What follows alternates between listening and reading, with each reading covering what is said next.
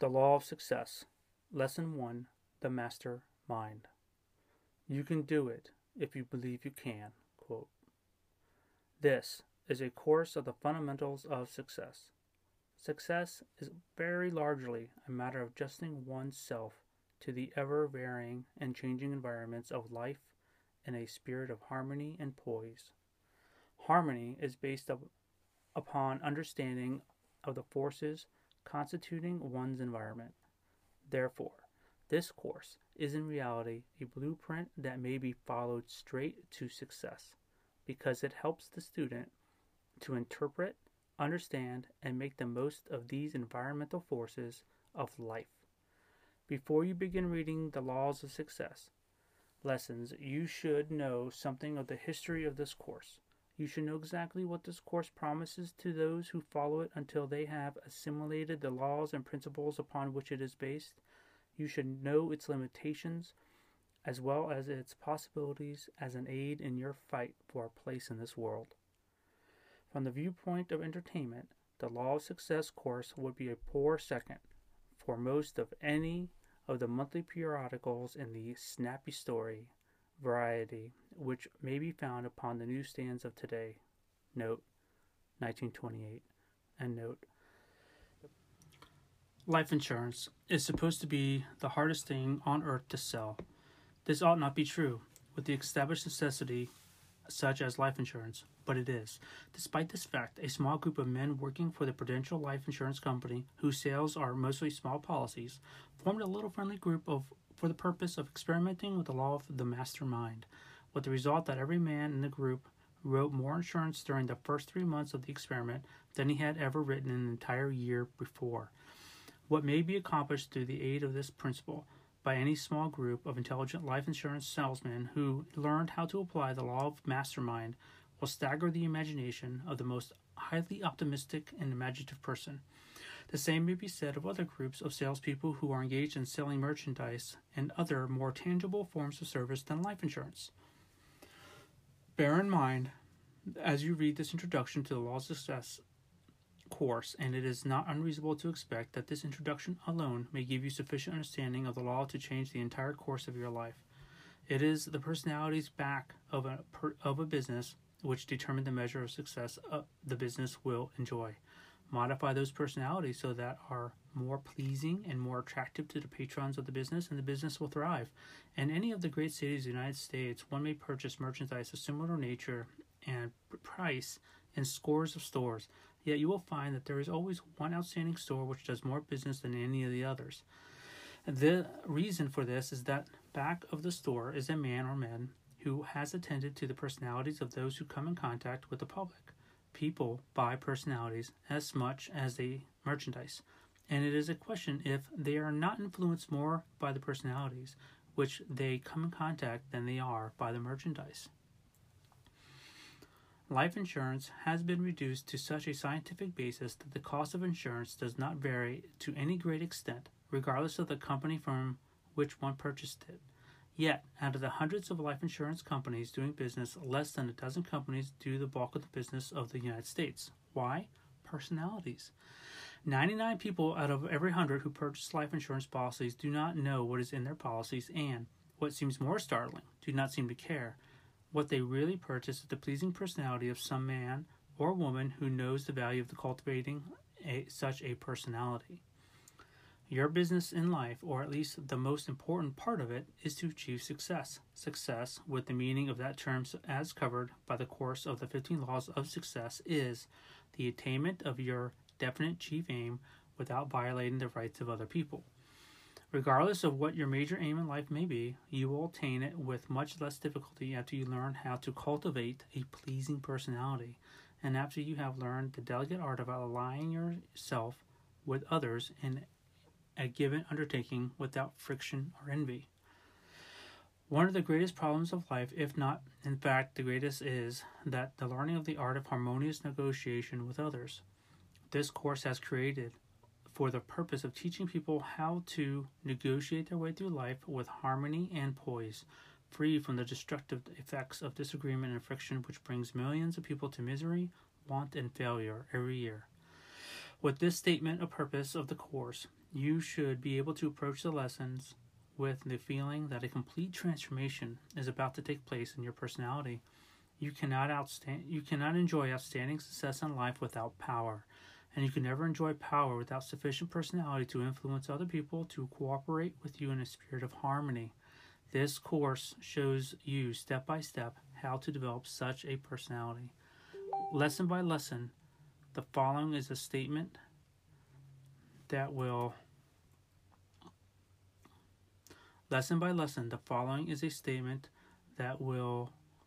that which you may expect to receive from the 15 laws of success. 1. A definite chief aim will teach you how to save the wasted effort which the majority of people expend in trying to find their life work. This lesson will show you how to do away forever the aimlessness and fix your heart and hand upon some definite, well-conceived purpose as a life work. 2. Self-confidence will help you master the 6 basic fears which every person is cursed: the fear of poverty, the fear of ill health, the fear of old age, the fear of criticism, the fear of loss of love of someone, and the fear of death. It will teach you the difference between egotism and real self-confidence, which is based upon definite, usable knowledge. 3. Habit of saving will teach you how to distribute your income systematically so that a definite percentage of it will steadily accumulate, thus forming one of the greatest known sources of personal power. No one may succeed in life without saving money. There is no exception to this rule, and no one may escape it.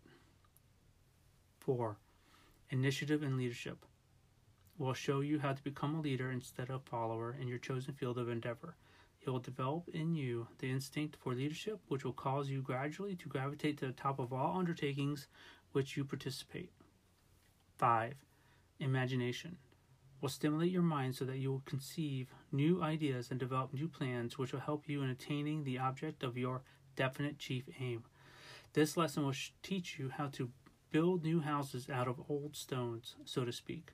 It will show you how to create new ideas out of old, well-known concepts, and how to put old ideas into new uses.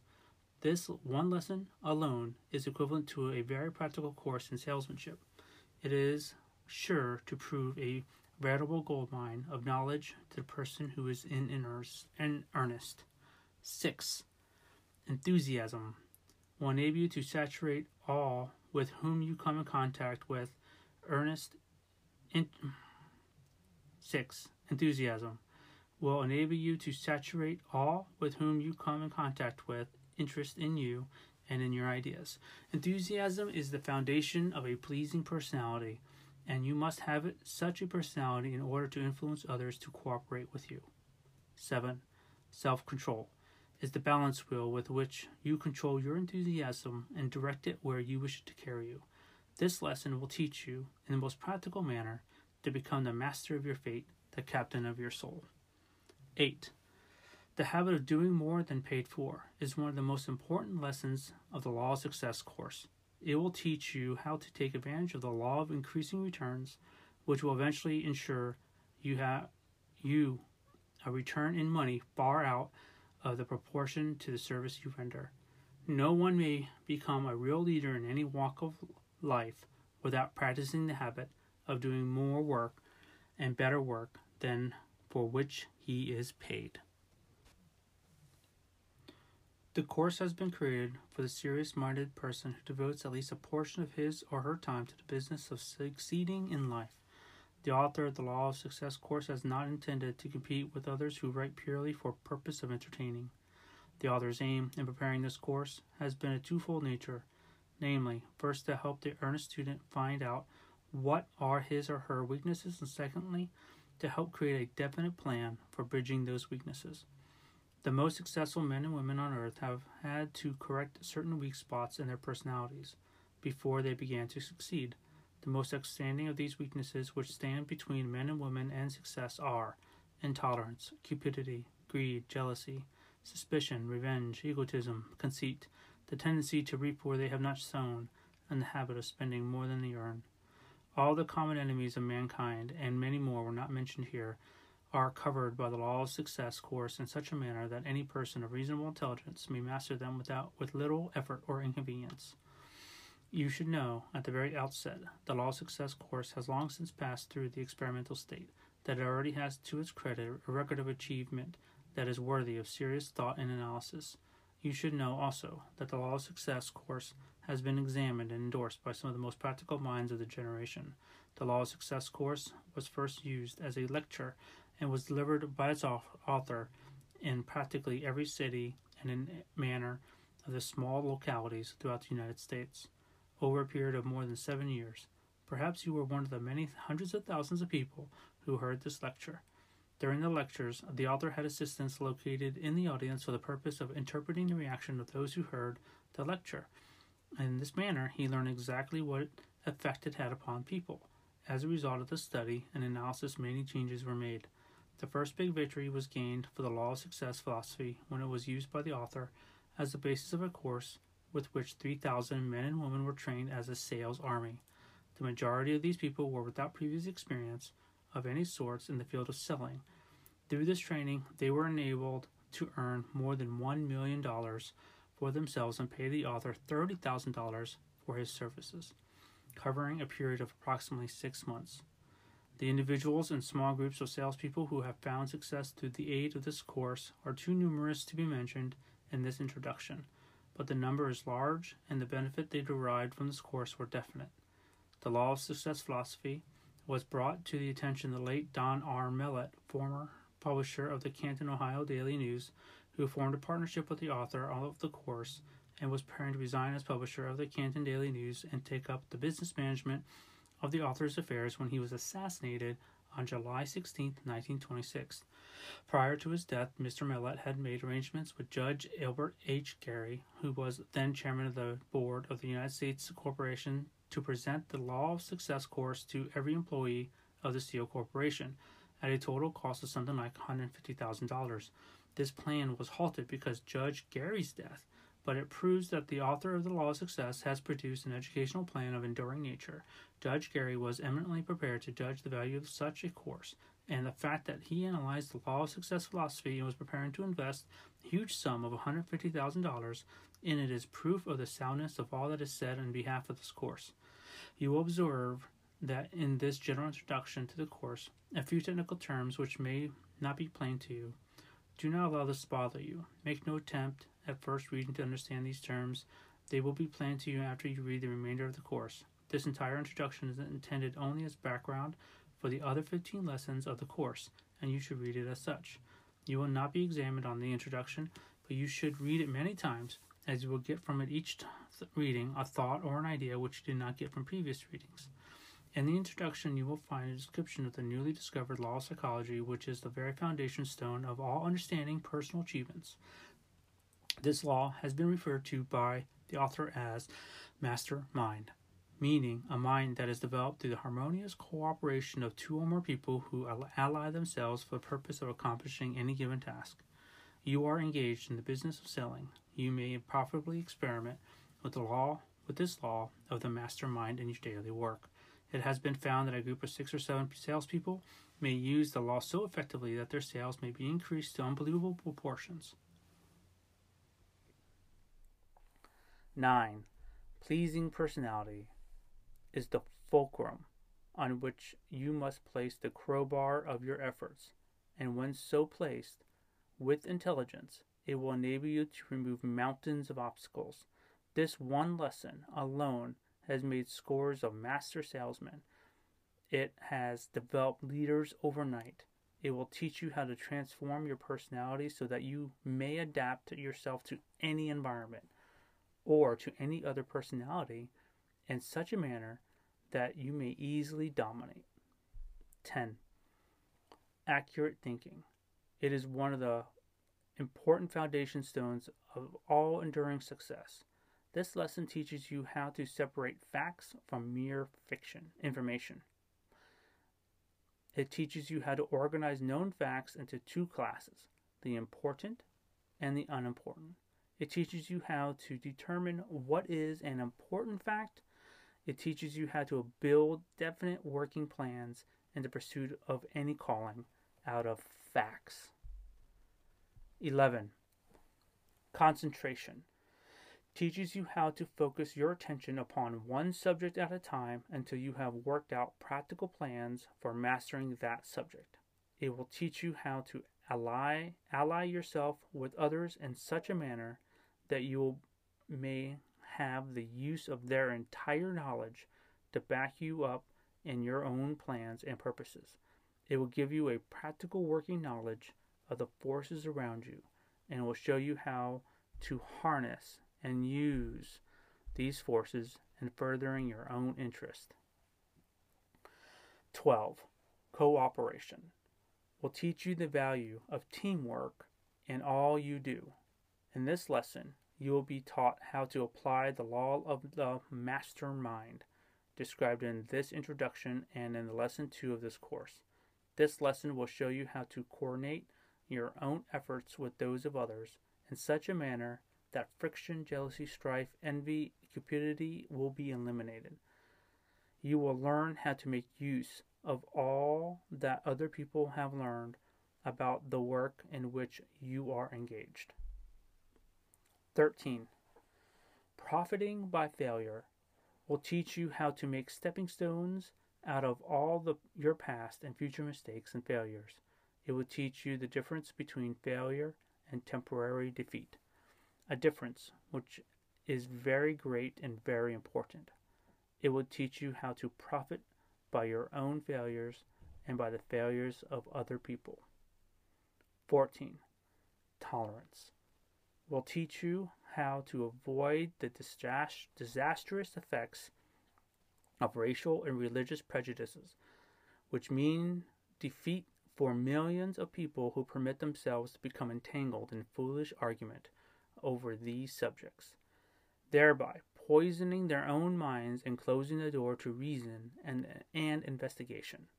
This lesson is the twin sister of the one on accurate thought, for the reason that no one may become an accurate thinker without practicing tolerance. Intolerance closes the book of knowledge and writes on the cover, Fine. I have learned it all. End quote. Intolerance may make enemies of those who should be friends.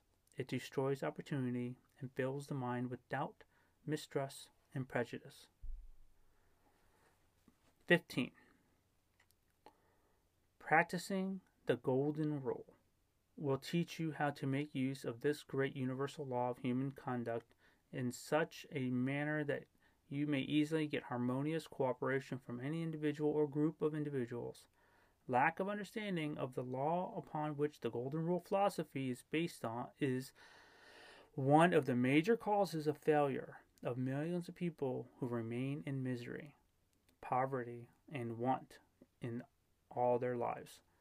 This lesson has nothing whatsoever to do with religion in any form, nor with sectarianism, nor have any of the other lessons of this course on the law of success.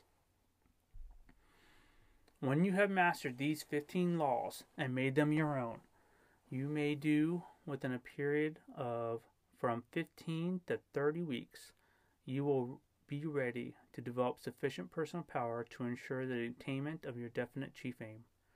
The purpose of these 15 laws is to develop or help you organize all the knowledge you have, all you acquire in the future, so you may turn the knowledge into power. You should read the Law of Success course with a notebook by your side. You will observe that ideas will begin to flash into your mind as you read, as to ways and means of using these laws and advancing your own interest. You should also begin teaching these laws to those in whom you are most interested, as it is a well-known fact that the more one tries to teach a subject, the more he learns about that subject. A man who has a family of young boys and girls may so indelibly fix these 15 laws of success in their minds that this teaching will change the entire course of their lives. The man with a family should interest his wife in studying this course with him, for reasons which will be plain before you complete reading this introduction. Power is one of the three basic objects of human endeavor. Power is of two classes: that which is developed through coordination of natural physical laws, and that which is developed by organizing and classifying knowledge. Power growing out of organized knowledge is the power growing out of organized knowledge is the more important because it places in man's possession a tool with which he may transform, redirect, and to some extent harness and use the other form of power. The object of this reading course is to mark the route by which the student may safely travel in gathering such facts as he may wish to weave into his fabric of knowledge. There are two major methods of gathering knowledge, namely studying, classifying, and assimilating facts which have been organized by other people into one's own process of gathering, organizing, and classifying facts, generally called personal experience.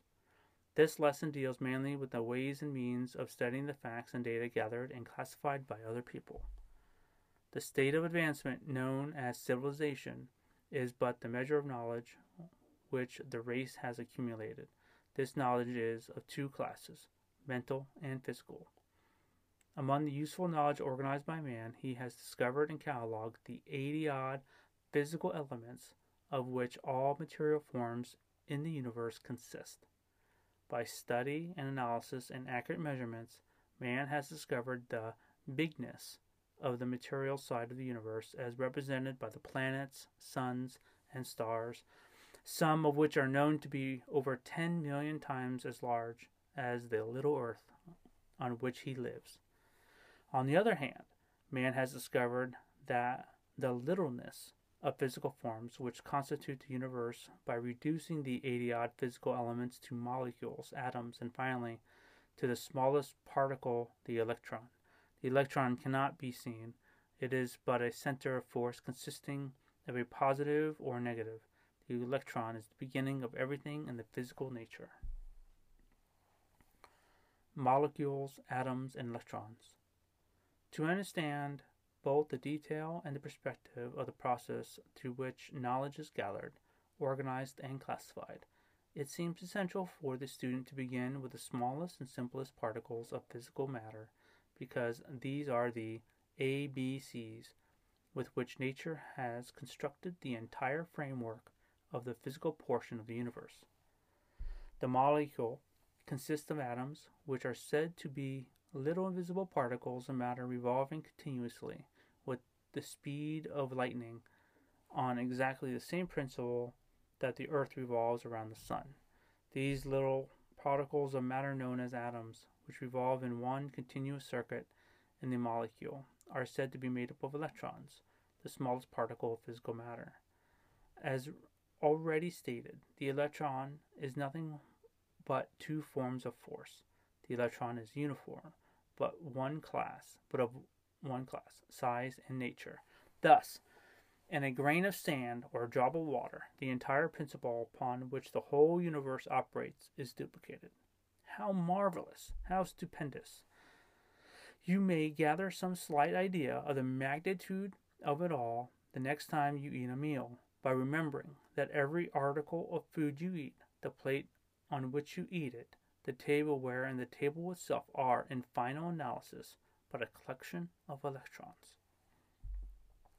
In the world of physical matter, whether one is looking at the largest star that floats through the heavens or the smallest grain of sand to be found on the earth, the object under observation is but an organized collection of molecules, atoms, and electrons revolving around one another in inconceivable speed. Every particle of physical matter is in a continuous state of highly agitated motion. Nothing is ever still, although nearly all physical matter may appear to be physical, to be motionless. There is no solid physical matter. The hardest piece of steel is but an organized mass of revolving molecules, atoms, and electrons. Moreover, the electrons in a piece of steel are of the same nature and move at the same rate of speed as the electrons in gold, silver, brass, or pewter. The 80-odd forms of physical matter appear to be different from one another, and they are different because they are made up of different combinations of atoms. Although electrons in these atoms are always the same, except that some electrons are positive and some are negative, meaning that some carry a positive charge of electrification while others carry a negative charge. Through the science of chemistry, matter may be broken up into atoms which are, within themselves, unchangeable.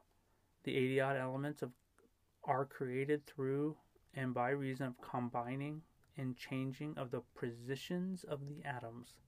To illustrate the modus operandi of chemistry through which this change of atomic position is wrought in terms of modern science. Add 4 electrons, 2 positive, 2 negative, to the hydrogen atom, and you have the element lithium. Knock out of the lithium atom, composed of 3 positive and 3 negative electrons, 1 positive and 1 negative electron, and you have 1 atom of helium, composed of 2 positive and 2 negative electrons. Thus, it may be seen that the 80-odd physical elements of the universe differ from one another only in the number of electrons composing their atoms, and the number of arrangement of those atoms in the molecules of each element. As an illustration, an atom of mercury contains 80 positive charges, electrons, in its nucleus, and 80 negative outlying charges, electrons. If the chemist were to expel 2 of its positive electrons, it would instantly become a metal known as platinum. If the chemist could then go a step further and take from it a negative electron, the mercury atom would then have lost 2 positive electrons and 1 negative. That is, 1 positive charge on the whole. Hence, it would retain 79 positive charges in the nucleus and 79 outlying negative electrons, thereby becoming gold. The formula to which this electronic change might be produced has been the object of diligent search by the alchemists all down the ages, and by the modern chemists of today.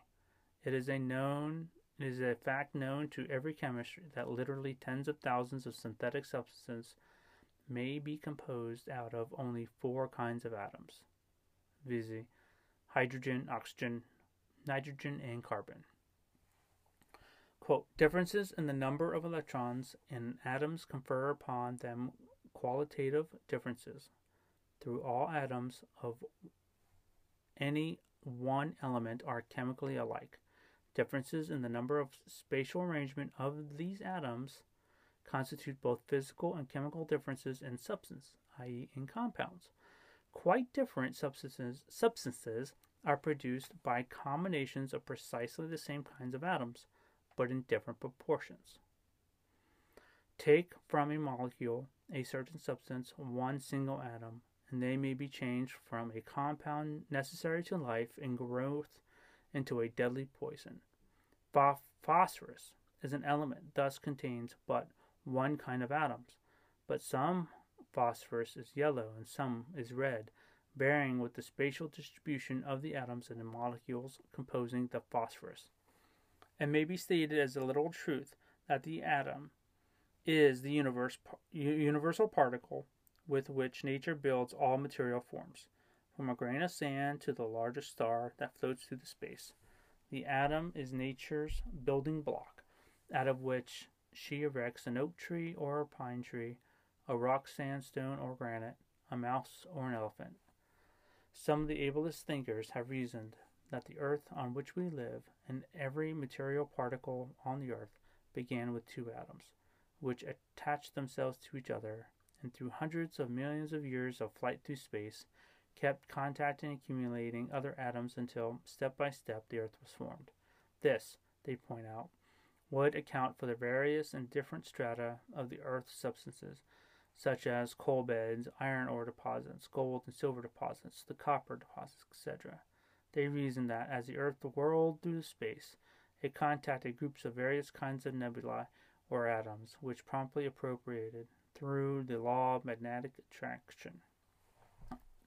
There is much to be seen in the Earth's surface composition to support this theory, although there may be no positive evidence to its soundness. These facts concerning the smallest analyzable particle of matter have been briefly referred to as a starting point from which we shall undertake to ascertain how to develop and apply the law of power. It has been noticed that all matter is in a constant state of vibration or motion, that the molecule is made up of rapidly moving particles called atoms, which, in turn, are made up of rapidly moving particles called electrons. The vibrating fluid of matter, in every particle of matter there is an invisible fluid, or force, which causes atoms to circle around one another at an inconceivable rate of speed.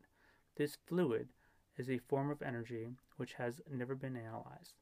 Thus far it has baffled the entire scientific world. By many scientists, it is believed to be the same energy as that which we call electricity. Others prefer to call it vibration. It is believed by some investigators that the rate of speed with which this force moves determines to a large extent the nature of the outward visible appearance of the physical objects of the universe. One rate of vibration of this fluid energy causes what is known as sound. The human ear can detect only sound which is produced from 32,000 to 38,000 vibrations per second. As the rate of vibration per second increases above which we call sound, they begin to manifest themselves in the form of heat. Heat begins with about 1,500,000 vibrations per second. Still higher up the scale, vibrations begin to register in the form of light. 3 million vibrations per second create violet light. Above this number of vibrations sheds ultraviolet rays, which are invisible to the naked eye, and other invisible radiations. And still, higher up the scale, just how high no one at present time seems to know, vibrations create the power with which man thinks. It is the belief of the author that the fluid portion of all vibration, out of which grow all known forms of energy, is universal in nature. That the fluid portion of sound is the same as the fluid portion of light. The difference in effect in between the sound and light begin only at differences in rate of vibration. Also, that the fluid portion of thought is exactly the same as that in sound, heat, light, excepting the number of vibrations per second. Just as there is but one form of physical matter, of which Earth and all the other planets, suns, and stars are composed, the electron, so is there but one form of fluid energy, which causes all matter to remain in a constant state of rapid motion. Air and ether. The vast space between the suns, the moons, stars, and other planets of the universe is filled with a form of energy known as ether. It is this author's belief that the fluid energy which keeps all particles of matter in motion is the same as the universal fluid known as ether, which fills all the space of the universe. Within a certain distance of the Earth's surface, estimated by some to be about 50 miles, there exists what is air, which is a gaseous substance composed of oxygen and nitrogen. Air is a conductor of sound vibrations, but a non-conductor of light and the higher vibrations, which are carried by the ether. The ether is a conductor of all vibrations from sound to thought. Air is a localized substance which performs, in the main, the service of feeding all animal and plant life oxygen and nitrogen, without which neither could exist. Nitrogen is one of the chief necessities of plant life, and oxygen one of the mainstays of animal life. Near the top of very high mountains, the air becomes very light because it contains but little nitrogen, which is the reason why plant life cannot exist there. On the other hand, the light air found at high altitudes consists largely of oxygen, which is chief reason why tubercular patients are sent to high altitudes. Even this brief statement concerning molecules, atoms, electrons, air, ether, and the like may be heavy reading to the student, but as will be seen shortly, this introduction plays an essential part as the foundation of this lesson. Do not become discouraged if the description of this foundation appears to have none of the thrilling effects of modern tale fiction. You are seriously engaged in finding out what your available powers and how to organize and apply these powers. To complete this discovery successfully, you must combine determination, persistency, and well-defined desire to gather and organize knowledge. The late Dr. Alexander Graham Bell, inventor of the long-distance telephone and one of the accepted authorities on the subject of vibration, is here introduced in support of the author's theories concerning the subject of vibration.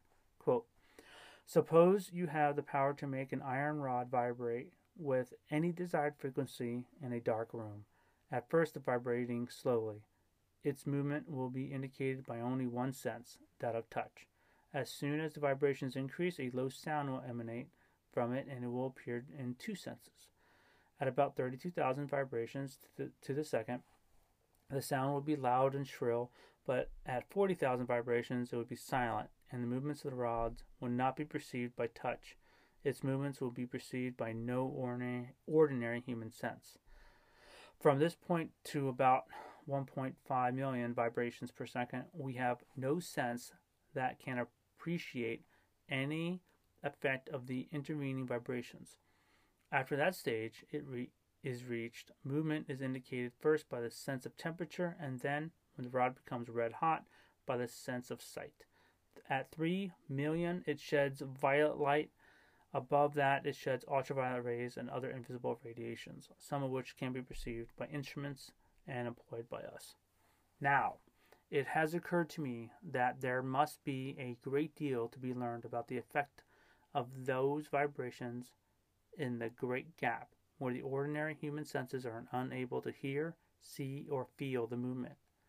The power to send wireless messages by either vibration lies in that gap. That gap is so great that it seems there must be much more.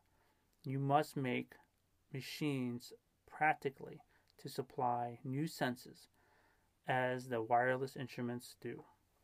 Can it be said, when you think of the great gap, that there are not many forms of vibrations that may give us a result as wonderful as this, or even more wonderful than wireless waves? It seems to me that in this gap lie the vibrations which we have assumed to be given off by our brains and nerve cells when we think, but then, again, they may be higher up in the scale beyond the vibrations that produce the ultraviolet rays. Author's note, the last sentence suggests the theory held by the author. End quote. Do we need a wire to carry these vibrations? Will they not pass through the ether without wire, just as wireless waves do? How will they be perceived by the recipient? Will he hear a series of signals, or will he find that another man's thoughts have entered into his brain? We may indulge in some speculations based on what we know of the wireless waves, which, as I have said, are all we can recognize, a vast series of vibrations which theoretically must exist. If the thought waves are similar to the wireless waves, they must pass from brain and flow endlessly around the world and universe. The body and the skull and other solid obstacles would form no obstruction to their passage, as they pass through the ether which surrounds the molecules of every substance, no matter how solid and dense. You ask if there would not be constant interference and confusion if other people's thoughts were flowing through our brains and setting up thoughts in them that did not originate with ourselves? How do you know that other men's thoughts are not interfering with yours now? I have noticed a good many phenomena of mind disturbances that I have never been able to explain. For instance, There is the inspiration of the discouragement that a speaker feels in addressing an audience. I have experienced this many times in my life and have been able to define exactly the physical causes of it. Many recent scientific discoveries, in my opinion, point to a day, not far distant perhaps, when men will read one another's thoughts, when thoughts will be conveyed directly from brain to brain without the intervention of speech, writing, or any present known methods of communication. It is not unreasonable to look forward to a time when we shall see without eyes, hear without ears, and talk without tongues. Briefly, the hypothesis that the mind can communicate directly with mind rests on the theory that thought or vital force is a form of electrical disturbance, that it can be taken up by induction and transmitted to a distance either through a wire or simply through an all-pervading ether, as in the case of wireless telegraph waves. There are many analogies which suggest that thought is the nature of an electrical disturbance. A nerve, which is of the same substance as the brain, is an excellent conductor of electric current. When we first passed an electrical current through the nerves of a dead man, we were shocked and amazed to see him sit up and move. The electrified nerves produce contraction of the muscles very much as in life. The nerves appear to act upon the muscles very much as the electric current acts upon an electromagnet. The current magnetizes a bar of iron placed at right angles to it, and the nerves produce, through the intangible current of vital force that flows through them, contraction of the muscular fibers that are arranged at right angles to them. It would be possible to cite many reasons why thought and vital force may be regarded as of the same nature as electricity. The electric current is held to be a wave motion of the ether, the hypothetical substance that fills all space and pervades all substances. We believe that there must be ether because without it, the electric current could not pass through a vacuum, or sunlight through space. It is reasonable to believe only a wave motion of a particular character can produce the phenomena of thought and vital force. We may assume that the brain cells act as a battery, and that the current produced flows along the nerves. But does it end there? Does it not pass out of the body in waves which flow around the world unperceived by our senses, just as wireless waves passed unperceived before Hertz and others discovered their existence? Every mind both a broadcasting and receiving station. The author has proved, times too numerous to enumerate, to his own satisfaction at least, that every brain is both a broadcasting and receiving station for vibrations of thought frequency. If this theory should turn out to be a fact, and methods of reasonable control should be established, imagine the part it would play in the gathering, classifying, and organizing of knowledge. The possibility, much less the probability, of such a reality staggers the mind of man. Thomas Paine was one of the great minds of the American Revolutionary period. To him, more perhaps than to any other one person, we owe both the beginning and the happy ending of the Revolution. For it was his keen mind that both helped in drawing up the Declaration of Independence and in persuading the signers of that document to translate it into terms of reality. In speaking of the source of his great storehouse of knowledge, Paine thus described it, quote, "Any person who has made observations on the state of progress of the human mind by observing his own cannot but have observed that there are two distinct classes of which we call thoughts, those that we produce in ourselves by reflection and the act of thinking, and those that bolt into the mind of their own accord. I have always made it a rule to treat these voluntary visitors with civility, taking care to examine as well as I was able if they were worth entertaining, and it is from them I have acquired almost all the knowledge that I have." as to the learning that any person gains from school education, it serves only like a small capital to put him in the way of beginning learning for himself afterwards. Every person of learning is finally his own teacher, the reason for which is that principles cannot be impressed upon the memory. Their place of mental residence is the understanding, and they are never so lasting as when they begin by conception. End quote. In the foregoing words, Paine, the great American patriot and philosopher, described an experience which, at one time or another, is the experience of every person who is there so unfortunate as not to have received positive evidence that thoughts and even complete ideas will pop into the mind from outside sources. What means of conveyance is there for such visitors except the ether? Ether fills the boundless space of the universe. It is the medium of conveyance for all known forms of vibration, which sound, light, and heat. Why should it not be also the medium of conveyance of vibration of thought? Every mind or brain is directly connected with every brain by means of ether. Every thought released by any brain may be instantly picked up and interpreted by all other brains that are in rapport with the sending brain. The author is as sure of this fact as he is the chemical formula H2O will produce water.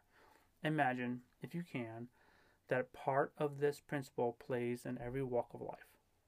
Nor is the probability of the ether being a conveyor of thought from mind to mind and most astounding of its performances. It is the belief of this author that every thought vibration released by any brain is picked up by the ether and kept in motion in circuitous wavelengths corresponding in length to the intensity of the energy used in their release. That these vibrations remain in motion forever, that they are one of two sources from which thoughts which pop into one's mind emanate, the other source being direct and immediate contact through the ether with the brain releasing the thought vibration. Thus, it will be seen that if this theory is a fact, the boundless space of the whole universe is now and will continue to become literally a mental library wherein may be found all the thoughts released by mankind. The author is here laying the foundation for one of the most important hypotheses enumerated in the lesson Self-Confidence, a fact which the student should keep in mind as he approaches that lesson. This is the lesson of organized knowledge.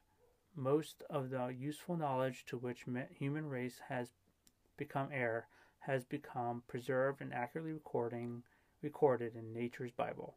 By turning back the pages of this unalterable Bible, man has read the story of the terrific struggle through and out of which present civilization has grown. The pages of this Bible are made up of the physical elements of which this earth and other planets consist, and of the ether which fills all space. By turning back the pages written on stone and covered near the surface of the earth on which he lives, man has uncovered the bones, skeletons, footprints, and other unmistakable evidence of the history of animal life on this earth, planted there for his enlightenment and the guidance by the hand of Mother Nature throughout unbelievable periods of time. The evidence is plain and unmistakable. The great stone pages of nature's Bible found on the earth, and the endless pages of the Bible represented by the ether, wherein all human thought has been recorded, constitute an authentic source of communication between the Creator and man. This Bible has begun before man had reached the thinking stage. Indeed, before man had reached the amoeba stage of development. This Bible is above and beyond the power of man to alter. Moreover, it tells its story not in the ancient dead languages or hieroglyphics of half-savage races, but in the universal language which all who have eyes may read. Nature's Bible, from which we have derived all knowledge that is worth knowing, is one that no man may alter or in any manner tamper with. The most marvelous discovery yet made by man is that of the recently discovered radio principle, which operates through the aid of ether, an important portion of nature's Bible. Imagine the ether picking up the ordinary vibration of sound, transforming that vibration from audio frequency into radio frequency, carrying it to a properly attuned receiving station, and there transforming it back into its original form of audio frequency, all in a flash of a second. It should surprise no one that such a force could gather up the vibration of thought and keep the vibration in motion forever. The established and known fact of instantaneous transmission of sound through the agency of ether by means of modern radio apparatus, removing the theory of transmission of thought vibration from mind to mind, from the possible to the probable. The mastermind. We come now to the next step in the description of the ways and means by which one may gather, classify, organize useful knowledge through harmonious alliance of two or more minds, out of which grows a mastermind. The term mastermind is abstract, has no counterpart in the field of known facts, except to a small number of people who have made a careful study of the effect of one mind upon other minds. This author has searched in vain throughout all the textbooks and essays available on the subject of the human mind, but nowhere has been found even the slightest reference to the principle here described as the mastermind. The term first came to the attention of the author through an interview with Andrew Carnegie in the manner described in Lesson 2. The chemistry of the mastermind. It is the author's belief that the mind is made up of the same universal fluid energy which constitutes the ether which fills the universe. It is a fact as well known to the layman as to the man of scientific investigation that some minds clash the moment they come in contact with each other, while other minds show a natural affinity for each other. Between the two extremes of natural antagonism and natural affinity growing out of the meeting or contacting of minds, there is a wide range of possibility for varying reactions of mind upon mind. Some minds are so naturally adapted to each other that love at first sight is the inevitable outcome of the contact. Who has not known of such an experience? In other cases, minds are so antagonistic that violent mutual dislike shows itself at first meeting. These results occur without a word being spoken, without the slightest signs of any of the usual causes for love and hate acting as a stimulus. It is quite probable that the mind is made up of a fluid or substance or energy, call it what you will, similar to the ether. When two minds come close enough to each other to form a contact, the mixing of the units of this mind stuff sets up a chemical reaction and starts vibrations which affect the two individuals pleasantly or unpleasantly. The effect of the meeting of two minds is obviously to even the most casual observer. Every effect must have a cause. What could be more reasonable than to suspect that the cause of the change in mental attitude between two minds which have just come in close contact is none other than the disturbance of the electrons or units of each mind in the process of rearranging themselves in the new field created by the contact. We'll end there on page 53.